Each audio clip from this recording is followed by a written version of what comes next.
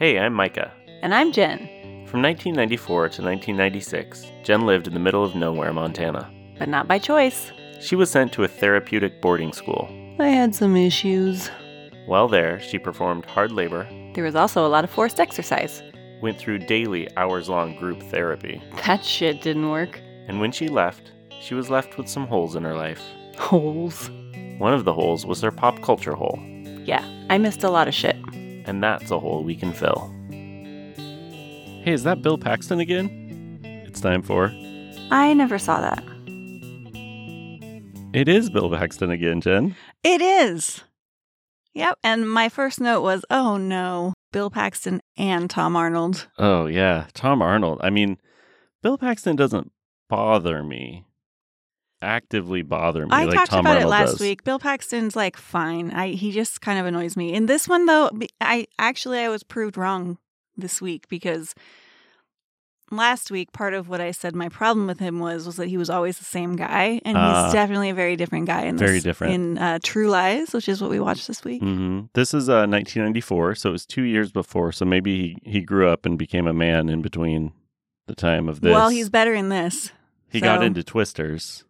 Yeah, but he's better in this, so he should have, I don't know, ended things. Kept playing lying, sniveling, whiny little assholes. Yeah, it was funny. Creepy fucks. It was funny, at least, you know? He's not like the holier than thou, like, dude man, you know?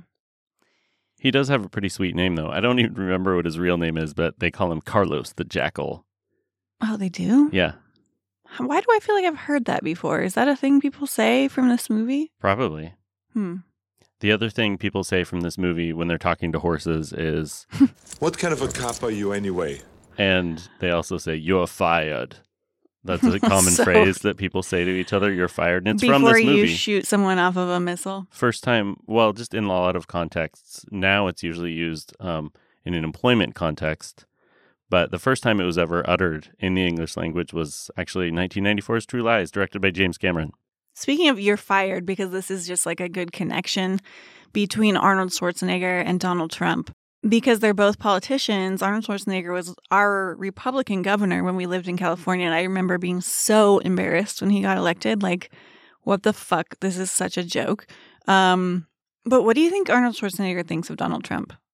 I bet he's not a fan. I bet he's not a fan. So are you saying you were like super, super embarrassed, but then I did hear you say like, but Arnold Schwarzenegger is like, he's charismatic and he's well, I was saying that when we were watching the movie. Yeah. Oh, he's a zillion times better than Trump. I mean, and I am no lover of Republicans, but I'm also no lover of Democrats. If Arnold Schwarzenegger was president, it would probably be just as good as Joe Biden being president, for example.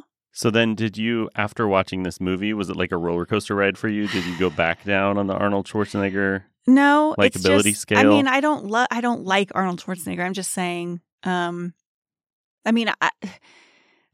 look, in the beginning of this movie, I thought it was going to be funny. I thought he was going to be funny and charming and stuff. Well, it's described as a spy action comedy film. Yeah. No, that's what it is supposed to be. Anyway, yeah. I don't know how much we wanted to talk about, politics and Arnold Schwarzenegger and Donald Trump and stuff. But yeah. Well, before we get into it, let's do something else. Super. See you in the funny papers. See you in the funny paper. See you in the funny papers. Today we're digging deep, Jen. What does that mean? We are going to talk about a comic strip that I've never heard of. Holy shit. But it was running weekly or daily in our local newspaper here. I got this off the microfiche down at the public library. So this is specifically from Olympia, which... No. Oh. No, it's a hugely syndicated thing. I had just never heard of it or seen it before. Okay. And let's take care of some old business first before I get into this. And it'll make sense after. Is it about last week? It's about in the funny week's. papers? Yeah. So we didn't get the joke last week. We were confused about the meaning and the intent behind the comic as a whole. Sure. There was some discussion in our Facebook group that someone put it better than we could say it during the podcast. They said that he was referring to his internal plumbing No, you said that on the podcast. I didn't say those words, but that's what I just was getting said at. That was a stretch, but I think that is the only possible explanation. So yeah, I was just I wanted to put that out there that yes, that's what we were getting at. They were speaking about their internal plumbing, and a plumber showed up, and that was supposed to be the joke. And digestion and poops and stuff, funny things, funny topics. So what are we cleaning up here? Well, so I was just commenting on that, just that someone pointed out what the joke was, and I think they were correct. Okay. But I hope You're making me so nervous right now. I am hoping that our fans and listeners will also be able to decipher this week's pile of shit. Fucking Christ. Twice in a row? This is a comic called Willie and Ethel. Are those humans? Yes, they are humans. I mean, I'm assuming. I don't know much. I didn't do a lot of research, but there are two people in this 2-panel comic. One's a woman and one's a man. I feel like it's possible I've heard of Willie and Ethel. Willie and Ethel. So it's by Joe Martin. Joe Martin also does a comic called Mr. Boffo, which I feel like I have heard. Boffo? Correct. I think that one is a 1-panel comic often. Maybe not. I could be wrong. But I feel like That's true. I've heard of Mr. Boffo. I had never heard of Willie and Ethel. I have some more information after we read this comic, but let's get into great. it. I love more information. It's just 2 panels about this. The first panel it's pretty long. It's almost like a 16:9, HD TV ratio, because it's the normal comic strip length, but it's just 2 panels instead of 3, which they typically are. I see. So this is a long panel. So each one is long. That's what she said, I guess. Yeah. Yeah. So in this comic, Joe Martin has drawn 2 characters. Ethel is to our left. Willie is on the right. They're sitting at a table. Oh, it seems that you're making some pretty big gender assumptions. I am. I mean, like, how do you know? Well, I can use context clues because I grew up in a society and it was the 90s. And it's a comic running in a, syndicated in many different newspapers across the country. Right. And the way these particular people are drawn is very stereotypical. Okay. Tell me about it. Ethel got big titties or something. Okay. Just going to take my headphones off and maybe put some earplugs in and carry on by myself here. So it's a very sparse drawing. We see a table in the foreground. Ethel's sitting with an arm on the table, and she's holding a coffee cup. She has a tank top on. Could be a dress. I don't know. Can't see under the table. We see a little bit of a back of a chair there. The lines don't quite meet the table, so it's like Joe wasn't giving it his full effort this time. He's just like, they'll get the idea. There's a fucking chair there. There's nothing on the wall behind them, except in the upper right corner, it looks like there's a pipe coming out of the wall and like turning and going out of view. Okay. Well, I just feel like we should take a second to acknowledge the fact that is just a style of drawing. It's not actually that he half-assed it. No, it is a style of drawing, and that's not this style. Okay. This is just, he didn't draw shit on this. It's like, except for those titties. He didn't draw very much. Am I right? They're not, you can't really tell. I will say that her arm is approximately the same width and maybe girth, because I'm guessing she's 3-dimensional, as her head, her entire head. Her arm is massive. Wow. It's a thick, sausagey arm.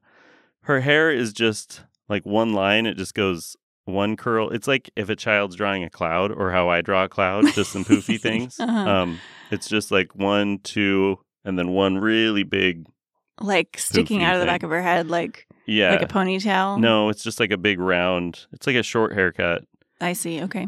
Not a lot of effort put into the hair. And her eyes are half closed, heavy lidded, kind of the comic shorthand for like, I'm tired, or really I've had depressed and this, like fed up with this, blah, blah, blah. Yeah.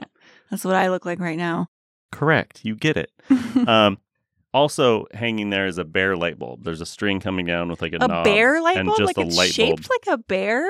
Like a little Yogi Bear, or like a Smokey Bear, or just a generic bear? What bear is it, Micah? I don't know. Give me more options. Keep going. This is your ridiculous idea. You just came up UCLA with. Bruin, for example. It's specifically a UCLA Bruin bear. Neat. In this black and white comic, I can tell that it's blue and gold. And so that's funny that They put in so much effort, like so much detail on that. No, it's On the light it's bulb. not funny. It's a bare light bulb, Jen. Bare. No shade, no fixture, no, just a string hanging down, a black little dot for like a switch maybe, and then the light bulb is like, maybe it's hand blown. Maybe it's like an artisan light bulb and it's actually really nice, but what it looks like is just a shitty almost circle.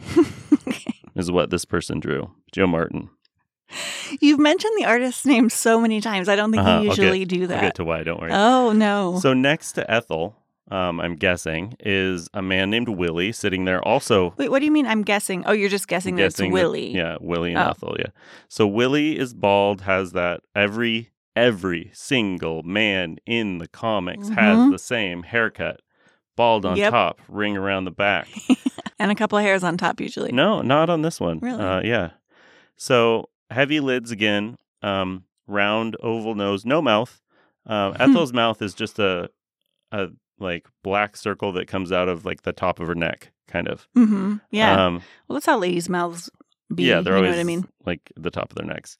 Or just talking out of the top of our necks, like they say. Willie is sitting. Also, you can see the back of his chair. He's facing away from Ethel. They're sitting at a round table, or actually it's square. I can see that it's a square. It's like a card table type thing, but I can just see the top in this one. But they're both sitting facing the same direction. So like his back is mostly to her. And he's got one arm on the table, and he is holding up what I mean, it's just a series of angled lines drawn. So it could be like part of a cardboard box that he's folding up. Okay. It could be a newspaper. Yeah. But there's nothing on it. It's a blank. He didn't bother to draw anything on the... And you don't know what it is? I think it's a newspaper. I would assume that he's sitting there reading it like this. Oh, like you I would see. read a He's newspaper. holding it out like, okay. But it's just the outline of it. There's no details. There's nothing drawn on it. So maybe there was a slow news day, or maybe he's just like folding up a really well-starched pillowcase. I don't know what it is. Mm-hmm. And he is kind of listening to Ethel. You can see his head is turned a little bit, so he's listening. So Ethel says, "Here's a depressing thought." Oh, boy. Second panel. You ready? Yep. Final panel. Jesus Christ. That We've was all zoomed the out a first little panel. bit. There's on the left, there's a refrigerator, and I can tell because there's a tall rectangle with a little rectangle kind of in the middle, like a handle.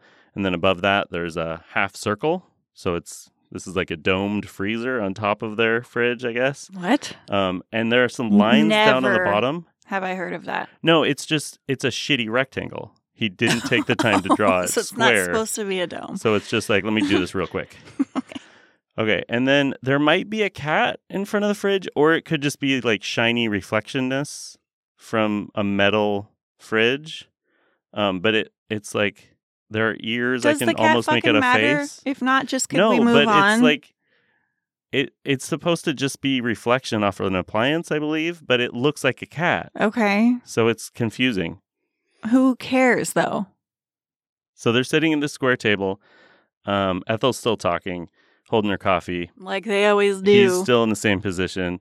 I can see now that Ethel is, in fact, wearing a dress with like tank top straps on top because it looks like it goes all the way down. Mm-hmm. It's like mid-thigh length dress. Mm-hmm. And she says, just to recap, before we get to what she says in this panel, this is a 2-panel comic, and this is the final panel. We get it. Willie doesn't talk Here's anywhere a in this depressing comic. thought. Let's hear it. And what she says, last thing that's going to happen. Yeah. I could have everything I ever dreamed of for under $100.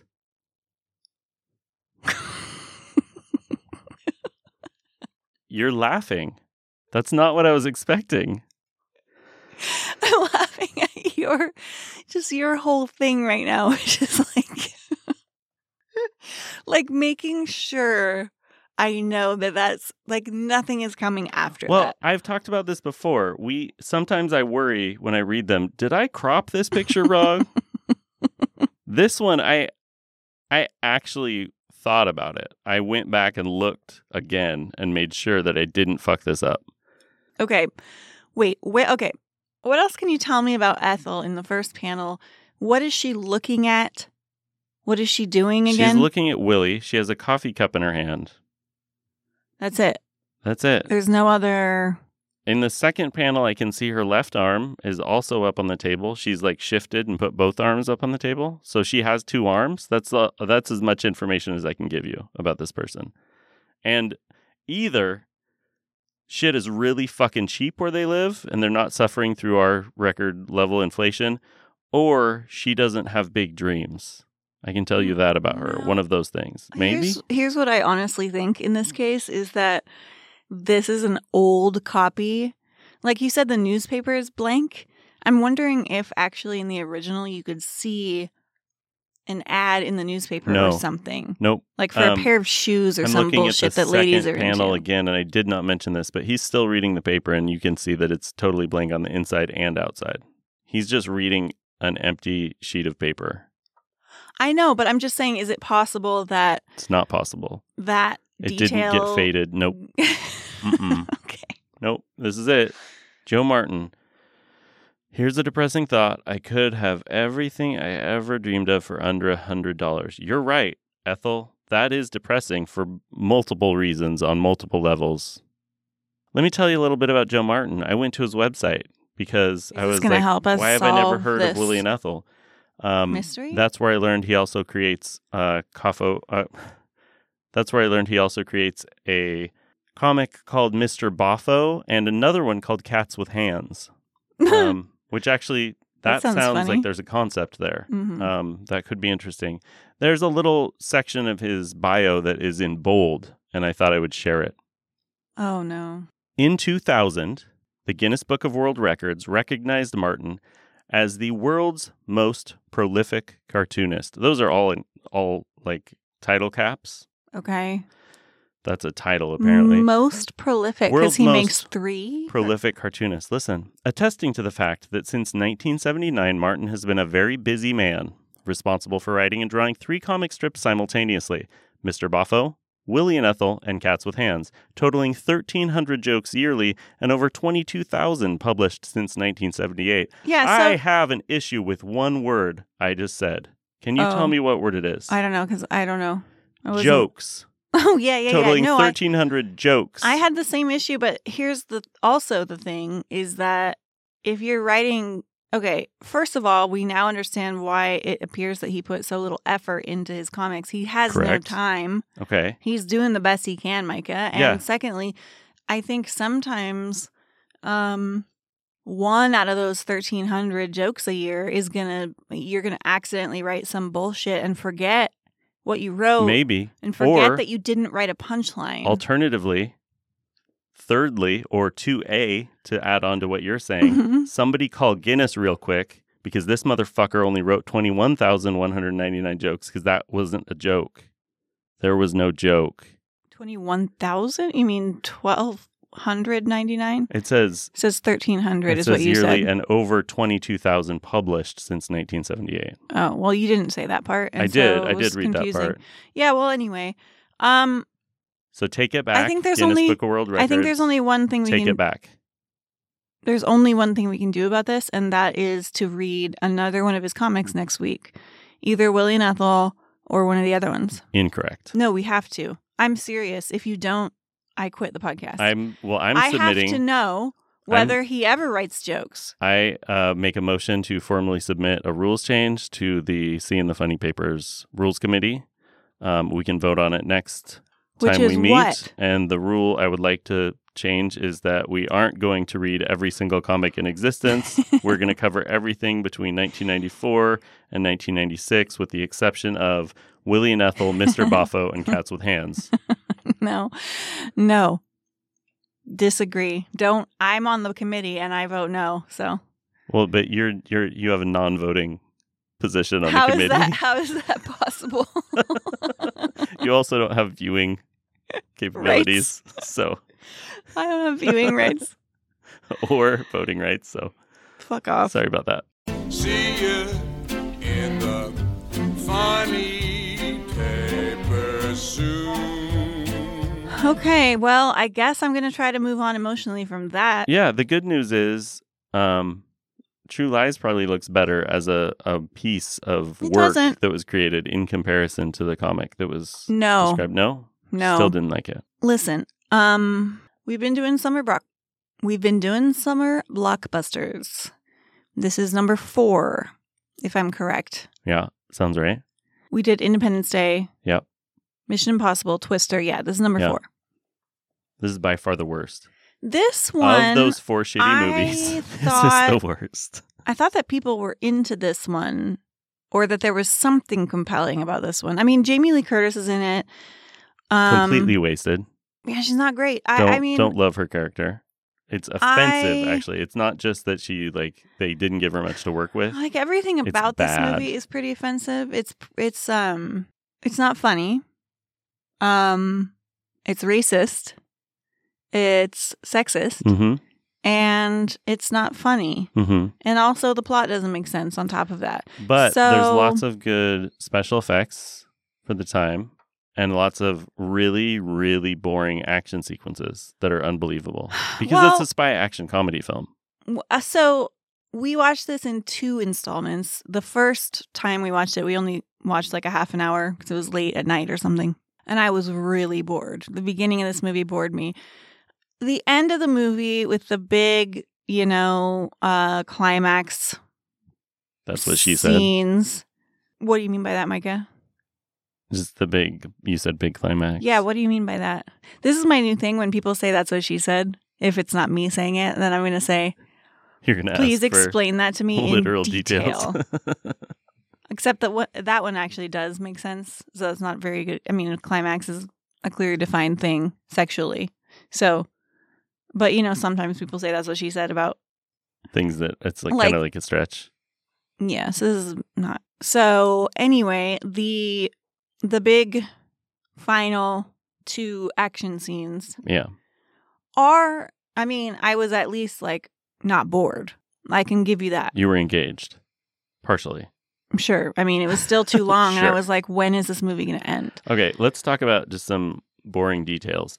Why would we want to do that? This was Why do we want by- to talk about boring things? Because they're more interesting than the plot of the movie. Then let's not. This was directed by James Cameron. Oh my God, it was? How did I miss that? Starring Arnold Schwarzenegger, obviously. Jamie Lee Curtis, Tom Arnold, we've mentioned. Fuck that guy. Art Malik, I'm probably saying his name wrong. He plays the big bad terrorist villain. Right. He's of Arab descent. The Arab, you guys, you mean. It's the 90s. Tia Carrere, Bill Paxton. Yep. I think he had my haircut. I had the same haircut. Really? Which Because is his really looked like a unfortunate. bad wig to Yeah, me. lots of unfortunate things happening. Tia Carrere was good. Tia Carrere was good. I mean, she's good as her character. I mean, she's evil Asian lady, but, whatever. Eliza Dushku, who Did went you say on... douche? I did. That's her name. So she went on to be How do you in spell things. that? Dushku. That's correct. Mm-hmm. Grant Heslov, which we have seen. Love him. We've seen him before. Yeah, I love him. He opens this movie sitting in a van with headphones on. Don't do that.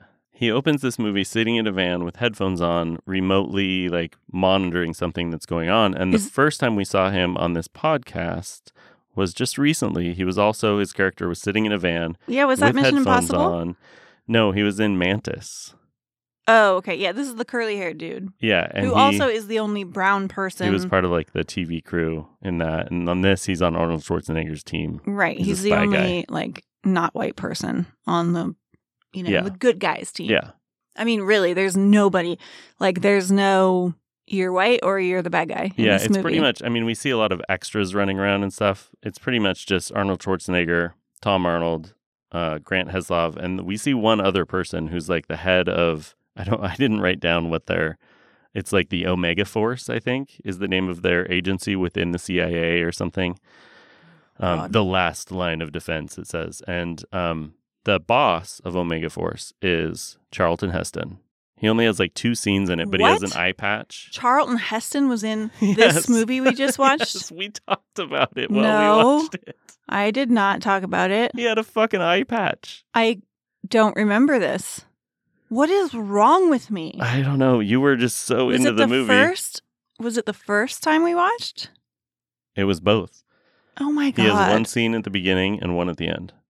And he's the typical, like, you need to bring me more information than this. This isn't a lead. You can't go any further with this investigation. And then at the end, he's like, you did a good job. The only excuse I have is that I was so checked out for this movie. I wasn't like doing something else on my phone or anything. I was not like distracted by something else. I was just so checked out. I so didn't give a shit and couldn't wait for it to be over. And I know that we're going to have listeners who like love this movie or something. And well, let me just say, I know that people love action movies. That this is like the opposite of last week with Twister, when I said I remembered hating this movie and then I watched it and I'm like, hey, it wasn't that bad. Yeah, total opposite. It's what I expected, kind of what I like would want going into a big blockbuster summer fun movie. I mean, but okay. This one, yeah, I remember liking. And we watched it, and I was like, well, that's problematic. That's terribly problematic. That's horrible. This isn't funny. But when this is boring. Came out... So my worry now is that in 1994 or 1996, 94. I was both an idiot and an asshole. You were 16. I know. Yeah, I was an idiot and an asshole. Well, I mean, kind of. But I think, thinking back on it, thinking about like what I would have thought of it at age 16... Well, I wasn't into this. You would have been so fucking bored. No, yeah, I wasn't into this kind of movie, but I think I did love Jamie Lee Curtis because I love her in A Fish Called Wanda, and so maybe I would have seen it because of that. And I loved Kindergarten Cop and Twins, so maybe I would have seen it because of that. But I could see it being in the mid 90s for a 16-year-old kid being fun and entertaining. I could see that. Like, that's not weird to me. Now, if this movie came out now, it would be like, I mean, not that movies like this don't come out all the time. Yeah. Because they do. And we still have like our whole fucking country still defines terrorism as acts that are done by people from the Middle East. So, right. I mean, it's not far-fetched even now. And this movie did use that trope and that stereotype a lot. But it also, there's one line where the terrorists say, "You have killed our women and our children, bombed our cities from afar like cowards, and you dare to call us terrorists!" Best line in the movie. And that's the only part. It's like, well, he's not wrong. That was the only part that was like, he's fucking right. Yeah. But you're making him this crazy terrorist who literally explodes a nuclear bomb in the Florida Keys. Everybody's cool with that. Apparently, it's not a big deal because they got everybody away from there. Well, no one was cool with it. What are you talking about? No, but they just brushed over it like it happened, and then they're like, okay, let's go get the other nuclear bombs. Yeah, but then he was attached to a missile somehow, and there's no Arnold discussion Schwarzenegger of said, like, "You're fired." Okay, well, I guess Southern Florida is now a like nuclear biohazard zone or something. I don't think you can. I mean, this is not a movie that you should think about much. No, and I don't want to think about it anymore. I know. So anyway, that wraps us up for this week. There are a couple sequences I want to talk about. One, at the very beginning, he's chasing the terrorist. Oh, you want to talk about the horse, huh? And the terrorist steals a motorcycle and rides it away through the city. And Arnold Schwarzenegger goes up to a horse cop, a mounted policeman, and commandeers his horse and rides away. So they chase each other through the park, through the city. Because he's what, a secret agent? I mean, obviously, he works for the Omega Force, Jen. Yeah, and his wife like doesn't know. Right, she thinks he's Jamie a salesman or some shit. Is all dowdy and wears glasses, and her hair's curled on the ends. Yeah, and she looks awful. She wears big floofy dresses. It's hard to watch. Arnold Schwarzenegger is chasing him on a horse. He goes through a hotel, the Marriott Hotel in D.C., through the lobby. Arnold follows him on a horse, so you get multiple options of, people checking in, people getting on the elevator, the band playing in the lounge, and they get to do 2 double takes.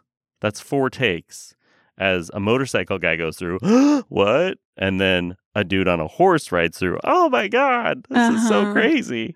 Yeah, this is the point. I mean, when you describe it, I'm like, that sounds kind of funny or interesting, but like at the time I was really bored. Well, it's because it took 47 minutes. That is very my problem with action movies. They get in 2 different elevators on their mounts. There are 2 people in the elevator with Arnold and the horse.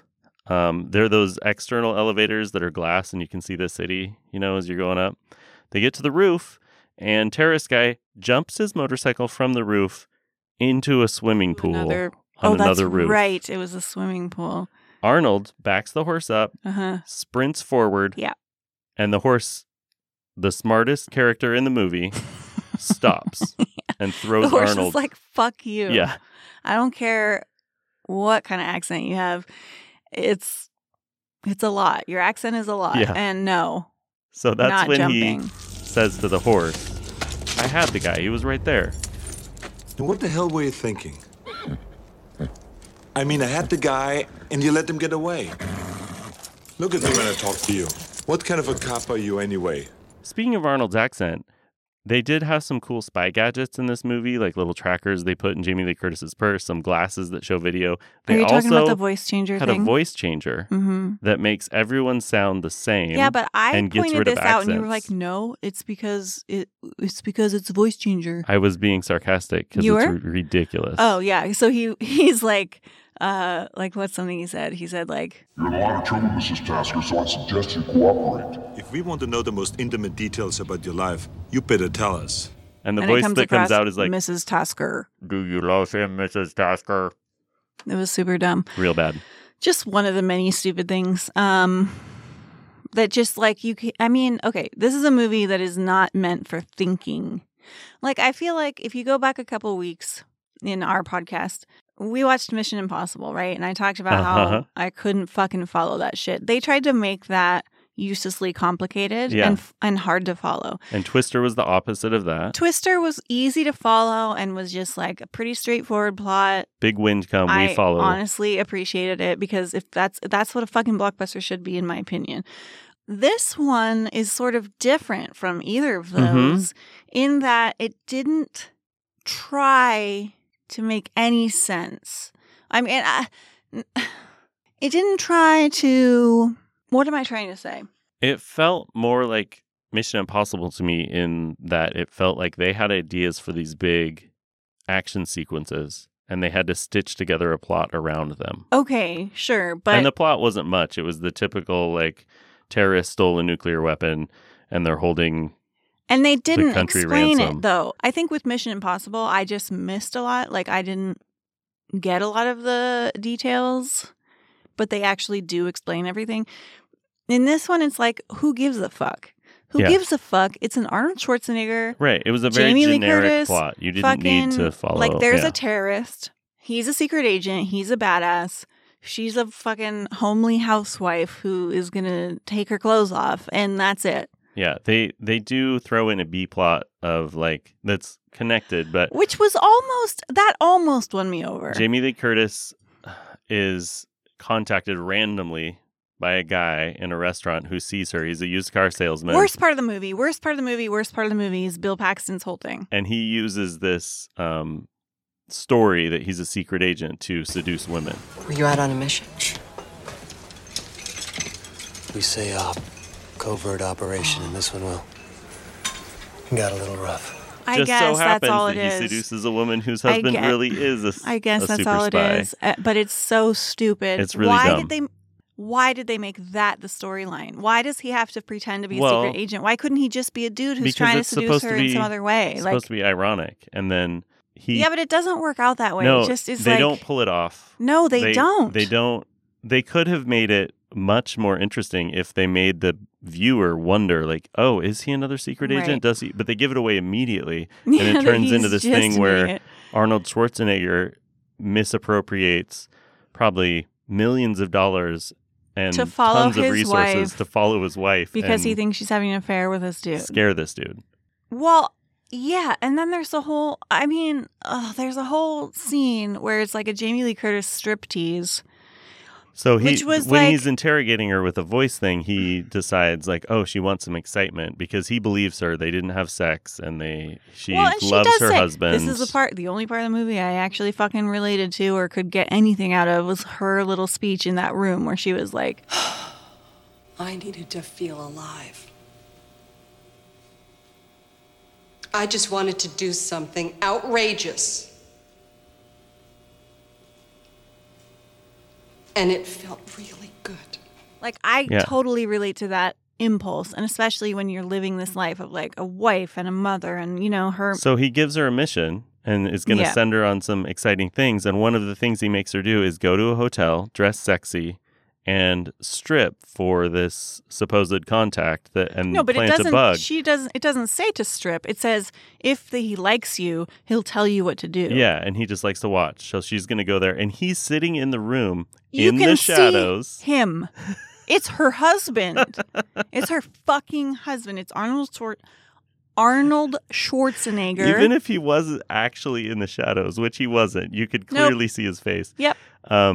Which I know they're doing so that the viewer can see it. But Stupid. Even if he was in the shadows, it's Arnold fucking it made me Schwarzenegger. So mad. It made He's me so mad. It made me so mad. It made me He's so sitting mad. like 5 feet away from her, and she gets she strips down into a bra and a thong. Also, he's holding a tape recorder, so it's not his voice. It's the voice of somebody else. And he can rewind and fast forward to precisely the right moment that he wants to play. Well, like, that's basic spy school. Absolutely ludicrous. I mean, that's a class you take in spy school, Jen. No, I can't. Walkman skills. I can't do it. I can't get down with it. I can't get down with any of it. And then it was bad. It was misogynistic. It was awful. Just super awful. fucked up to do in a relationship. Sense. Yes. But then the real terrorists come in and they get some excitement. I'll say that. Yeah. But he should have just been like, "Hey, you need some excitement. Let's go do this thing together." And instead, he fucking manipulated her into stripping, and then I don't know. It just made her gross. really uncomfortable, thinking she's doing this for a different really man gross. that she doesn't want to do. She already said that. Well, she wasn't uncomfortable. She was pretty fucking uncomfortable. uncomfortable. To be uncomfortable in that scene. Yeah, no, she was super uncomfortable. Disagree. She started being more sexy and getting into it. In the beginning. But then at the end, she's like, he tells her lie down on the bed, and she's like, they told me you only like to watch. Yeah. And she's pissed off. Sure. She doesn't want to do anything else. Yeah. And then she he kicks comes him. over and says, close your eyes. And he like takes a rose and rubs it on her. And then he kisses her, which is super fucked up. Right. He should at least let her know it's him before doing that. So but she beats the fuck out of him with the telephone. It's great. But, I mean, is it great? Because she he still deserved that. doesn't know who he is. She beats up her own husband and leaves the room, somehow doesn't know who he is. Well, she starts to leave the room and he says, he says, stupid? Helen. And she turns around and she's like, what? Is she stupid? And then it's the funniest part of the movie where the real terrorists come in and she's like, Harry, just let me take care of this. They're here for me. And he's like, be quiet, Helen. They're here for me. Right. Because she doesn't know that I mean, I did think that was a little funny that she thought she was like the target of the investigation. That was a little funny for about 5 seconds. I really like Jamie Lee Curtis. I really like her in A Fish Called Wanda. I like her in A Fish Called Wanda, period. Like, she's great in A Fish Called Wanda. She was great in Knives Out. That's true. She's done a lot of other things. And she was completely wasted in this film. And it was like, it was rude. Well, yeah. I mean, she's better than this, is all I'm saying. She's funnier than this, is the thing, right? Like, that's what's so frustrating to me is like, sure, they used her sex appeal in that one scene, which is like, it was almost like Showgirls. Didn't I say this to you at the time? I was like, this is like fucking watching Showgirls. Like, it all of a sudden felt like that. Like, it was awkward and uncomfortable. So bad. Like, that level of bad. And it's supposed to be funny because she's awkward and she's like not dancing sexy, kinda, but then but she it's starts not. getting sexy. It's just so they can show Jamie Lee Curtis's body. Right. And fine, I guess, but like the way they did that was so, I don't know. Yeah, I think it's insulting. It was gross on a lot of levels. She's not funny in it. She's like the screaming hysterical woman. Exactly. That has to be saved the whole time. And I agree. I think they could have done more with her. She drops the gun. Oh my God, she drops the gun down the stairs. Okay. And as it goes down the stairs in slow-mo, she kills all the bad guys that are charging at them and saves the day. Her reaction did make me laugh at that point. Like, because she was acting like good. Such a fucking idiot. And it was, I mean, it was kind of funny. But this movie, it has so many different tonal shifts. Like, why did she have to be so stupid? Like, why couldn't she be smarter, I guess, is my question. Like, if they would have made her smarter, they could have done so much of this movie. I actually thought, because Micah told me there was a big ending, so I thought, oh, maybe there's a twist. Maybe they're going to reveal that she's also an agent. But no, it wasn't that. Well, they could have done that. They could have had Bill Paxton actually be an agent. They could have done all sorts of interesting tons things. of stuff they could have done to make it interesting. At some point, but they didn't. Or make the terrorist guy a CIA agent or something. I don't know, but no, it was just really straightforward boring, and predictable and boring. Too long. There are two big scenes at the end where he has to save his wife and he has to save his daughter out of a limo that's going off women the got to be saved 7 Mile Bridge in the Florida Keys. She's driving toward the bridge that's been blown up, and he's in a helicopter, and he reaches down and pulls her out, and the limo. I mean, it's a good scene. It's a good save her at the last minute. The scene. iconic True Lies scene. Tia Carrere dies in a horrible, fiery death, and then after that, he jumps in a Marine Harrier, a V8B Harrier. You were very excited about that. I was fucking into Harriers when I was a kid. They're fucking cool. You're still into them. You turned to me, you're like, how cool is that jet, though? They can take off. It's kind of cute. Straight up. And then they can fly forward super fast, and they have guns and stuff. Okay. It's a vertical takeoff jet. I know. And if I was a boy or some kind of, other kind of dumb person, I would probably like that too. But I don't care. And I get that I'm just kidding about the DUMB word. A silly action movie, but they totally misuse that jet in this film. It can't do any of the things that they make it do. It can take off vertically, and it can fly forward, and it can shoot guns, but it can't shoot for a minute solid, which it does. It can't hover like that for just hours on end. There's no way he could have done that while being stabbed and shot at. By a guy on the plane. Yeah, there was a whole thing. And then he has to go to rescue his daughter. He flies up, rescues his daughter. She jumps down and holds onto the front of the cockpit. They make her the hostage. terrorist jumps onto the plane as well, and he tips the plane. I wish we knew his name. He didn't even did he even have a name? He did. I think it's Aziz. Really? Yep. Okay. Jihad. Red Jihad, or no, what was it? Jihad? Crimson Jihad. Crimson Jihad. Yeah. Hey, I was close, though. So he falls off and onto a Sidewinder missile or something, which somehow is when he fires after, even though he's been firing missiles and guns from this thing forever. They show it very slowly. Arnold Schwarzenegger flips up the master arm switch, which allows him to fire it, and then he fires the missile. And this missile that weighs probably less than the dude that's hanging onto it, and is designed to shoot forward, carrying the weight of the missile only, somehow shoots directly straight through a building that they've blown up beforehand into a helicopter on the other side of the building. And blows up all the terrorists. With the terror. And a nuclear fucking weapon? No, the nuclear weapon was in the building at that point. I don't know. Yeah. Who cares is the thing. Who cares? So then he lands the Harrier, and they all walk away, and they're happy. I mean... And then a year later... You want to talk about the prologue? No, because I don't remember it. Well, I remember that Jamie Lee Curtis's hair was long. Oh, I do remember. It was sweet, actually. Because a year went by.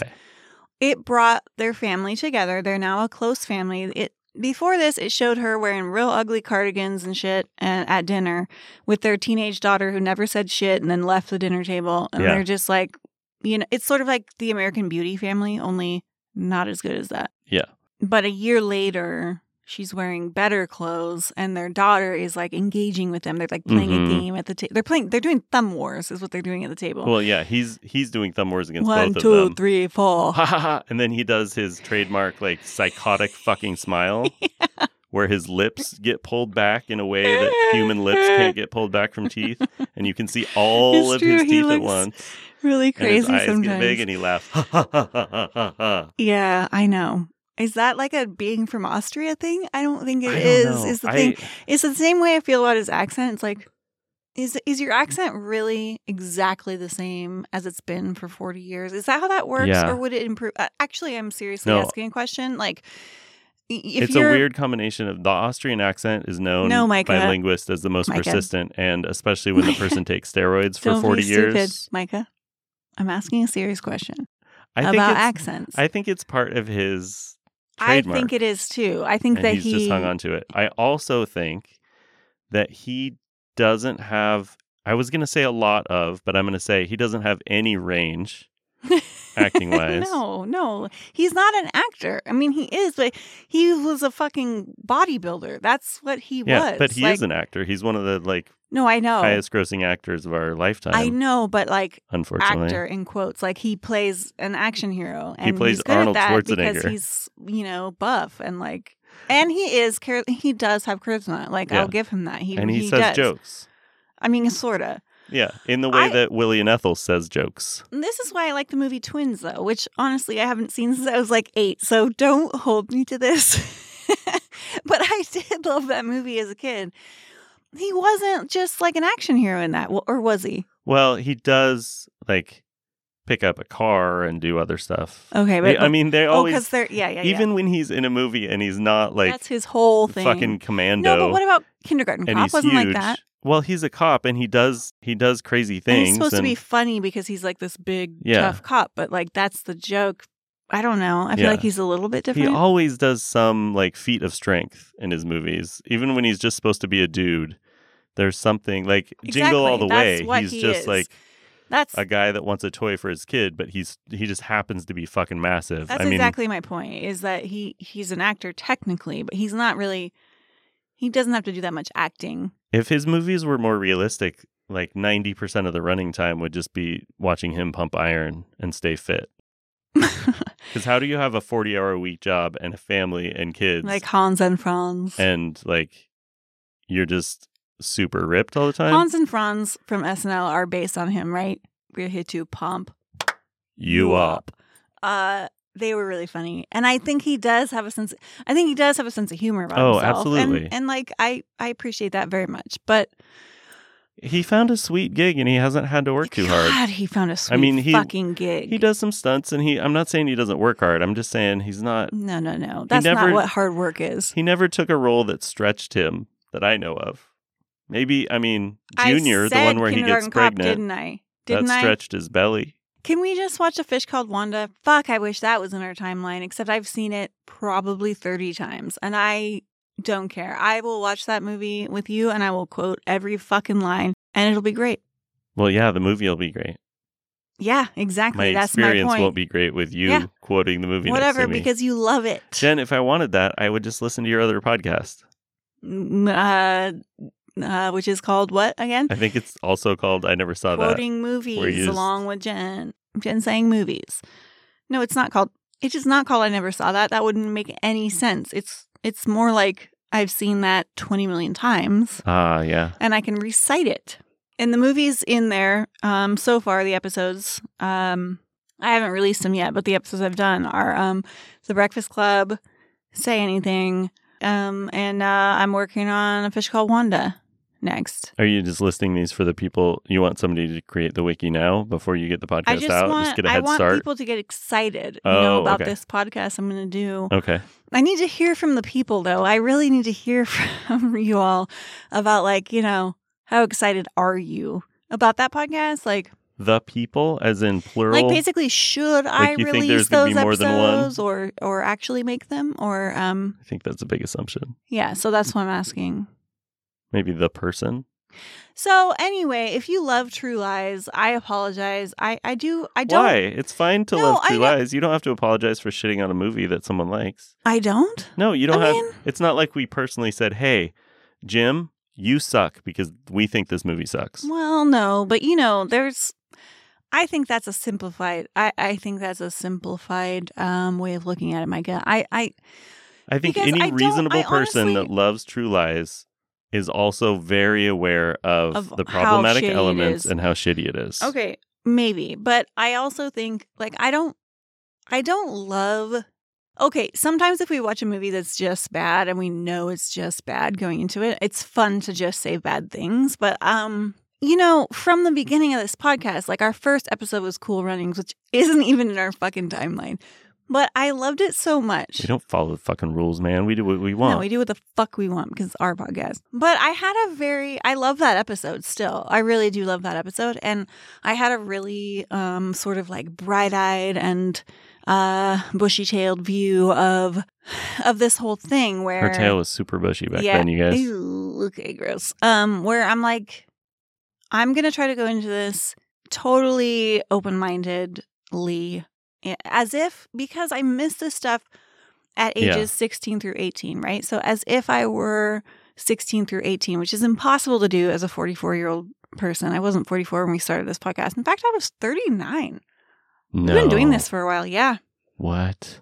You know how I remember that? What a young, bright-eyed and bushy-tailed little person you were. You know how I remember that is because we watched Batman Forever the night before my birthday.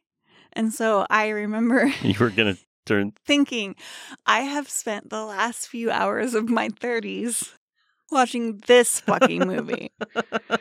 Speaking of a piece of shit movie, Jesus Christ. That one's, oh God. And see, I think it's okay and more genuine and sincere to shit on a movie once in a while, especially when it's problematic. And when it's like misogynistic and sexist and racist it's real and bad. xenophobic and of course. jingoistic. No, I agree. Should I keep going? No, we get it. No, I do agree with that, of course. I try to go into these things like pretty open-minded, as open-mindedly as I can.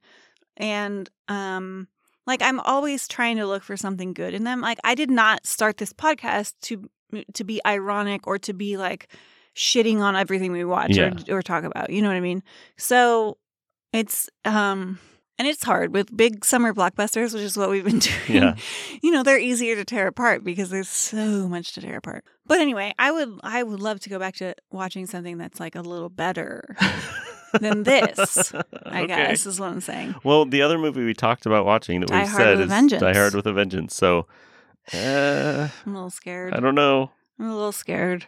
I can appreciate Die Hard, but again, that's actually one, we could do an episode on that because I never watched it as a kid. Like, yeah, I see that movie full on as me now, and I don't have the nostalgia that other people have for it. I think it's important to stick I don't hate it. Our timeline most of the time. No, for sure. No, my point is we watched Groundhog Day 4 or 5 times. Well, that was for a special because...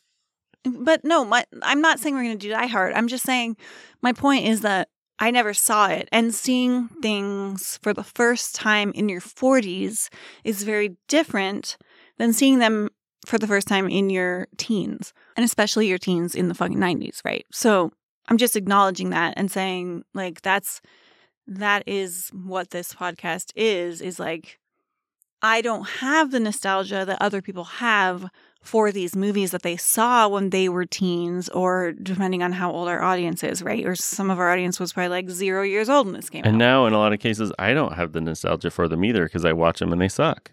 Right. So it ruined the nostalgia for you is what you mean? Oh, that's sad, though. I actually didn't remember 90% of this movie. I remember the limo scene. Yeah. I remember the Harrier at the end. I think I remember him talking to a horse. No, that makes sense to me, though, because there isn't anything to this movie. The rest of it is very generic. Yeah, like I could see you remembering like the striptease and the last couple scenes. And honestly, one more thing I have to say.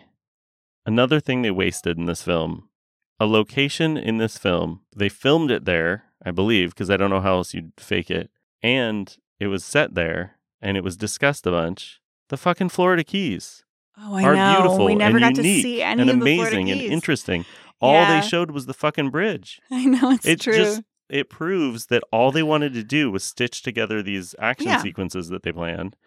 Like, how do you go all the way to the Florida Keys? It's fucking gorgeous. It is gorgeous. We went there. And it's so unique. And all they show is the inside of a shitty warehouse. Yeah. Some palm trees. Yeah. And the 7 Mile Bridge. It had nothing to do with any of that. It just, the only reason they made it in the Florida Keys was because it's far enough away from people so they could detonate a nuclear bomb? No, because the terrorists could sneak in via the Keys.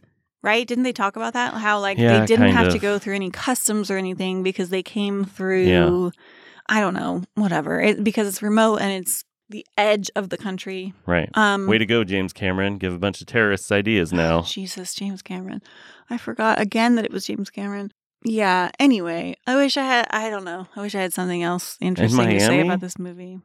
It was supposedly in Miami, too, and we didn't get to see any of that except a building that was under construction. Yeah, like the Keys are gorgeous, and Miami is cool and like Art Deco, like... Yeah, we didn't see any of that. No, there was none of that in this movie.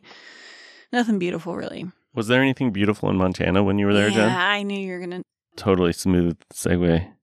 There was a lot of beautiful stuff in Montana. It was a beautiful place. I hear it still is.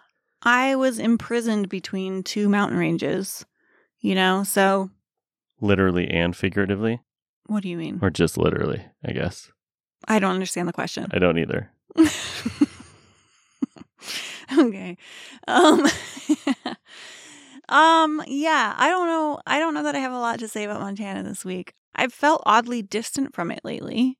And I don't know if it's because I'm just getting older and it's getting, I don't think that's it, because it kind of comes and goes, like the memories and all that. But like I was very connected to it while I was writing about it. And I haven't been writing about it lately because I wrote the first draft of a book about it. And what I can say is yesterday I got a request, which is the second request for a manuscript. So congratulations. That's exciting. If it's ever a book that's out there, we will obviously let you know. I think I don't know. I feel distant from it. We also had several guests on who you hadn't spoken to or seen in since you were there in some cases. Maybe it's like somehow my body and brain's like trauma response to kind of you're like separate for a while, for a little bit. You're kind of transitioning through some things. And then we also have watched a bunch of movies that it's really hard to connect anything to, and they're nonsense. There's not a whole lot of emotional depth. Yeah, that's right. So. That is also true. But yeah, like when I think about it, I'm like, God, it just feels really distant right now. So that's fine. That's where it is. And I know it won't always feel like that because it's, when you go through stuff like that, it doesn't really fade. Of course it fades. Like I don't remember. My memories are, I have specific memories and then I forget most of it, I'm sure, but then things bring up certain feelings or you're reminded of things and it just goes through cycles kind of. Whenever I go back to the book, which will happen, and then I'll be like right in it again, Yeah. And you're also dealing with other things in your life that are very much more stressful and take more focus and engagement. Yeah, so, I probably can't process like everything. Like I probably can't process like my dad being in a memory care facility and Montana maybe at the same time. Also because of the way that my dad is connected to that. Yeah. Yeah. So that sums up True Lies. And we hope you'll stick with us for Die Hard with a Vengeance. I think that might be the last one that I can handle in a row. Yeah. I will say for True Lies that the title is very clever and works on several different levels. How so? It's just, there's a lot. It's like an onion, Jen. Yeah, there's a lot of things there. Peel just it for like me. If you peel it back, it's just it works on this level and on another give level. Give me one level. Give me a couple levels. Like multiple, Yeah, like what? There's just spies and deceit and different spies. So that's people lies. That aren't spies. What's the true? And spies. And he's a Where's spy. the true? What's the true part in He's there? a spy. That's not. That is true. He is a spy. No, but is that? But he lies about it. And then there's another spy that isn't a spy who lies about being a spy. Oh. And then there's. But that's not. Just that all the still lies doesn't that they make have sense. to Like do true to be lies. A spy. No. And it's true that he's a spy. Just thank levels. you for listening so much, and we really appreciate it. We appreciate you very, very much. This is the kind of analysis they come for. This is what you've come for, and what you stay for is I don't know. That's what she said. Oh, okay. Is this our That's What She Said episode? Let's never do it again. So yeah, thanks for listening. Those of you out there listening, we appreciate it so much. Thanks to our patrons. Really, if you want to be a hero and you think that this show is worth, I don't know, $1 an episode or whatever, you could also become a patron. But in addition, thanks to Grandma Cray for our artwork. Thank you to Fee-Fi Folios for our internet stuff. Thanks to Minus Violet for our music. Until next time, see you in the 90s. Get down to the limo! Come on! Take it down! Let's go! Get down! Get down! Take it down! All right.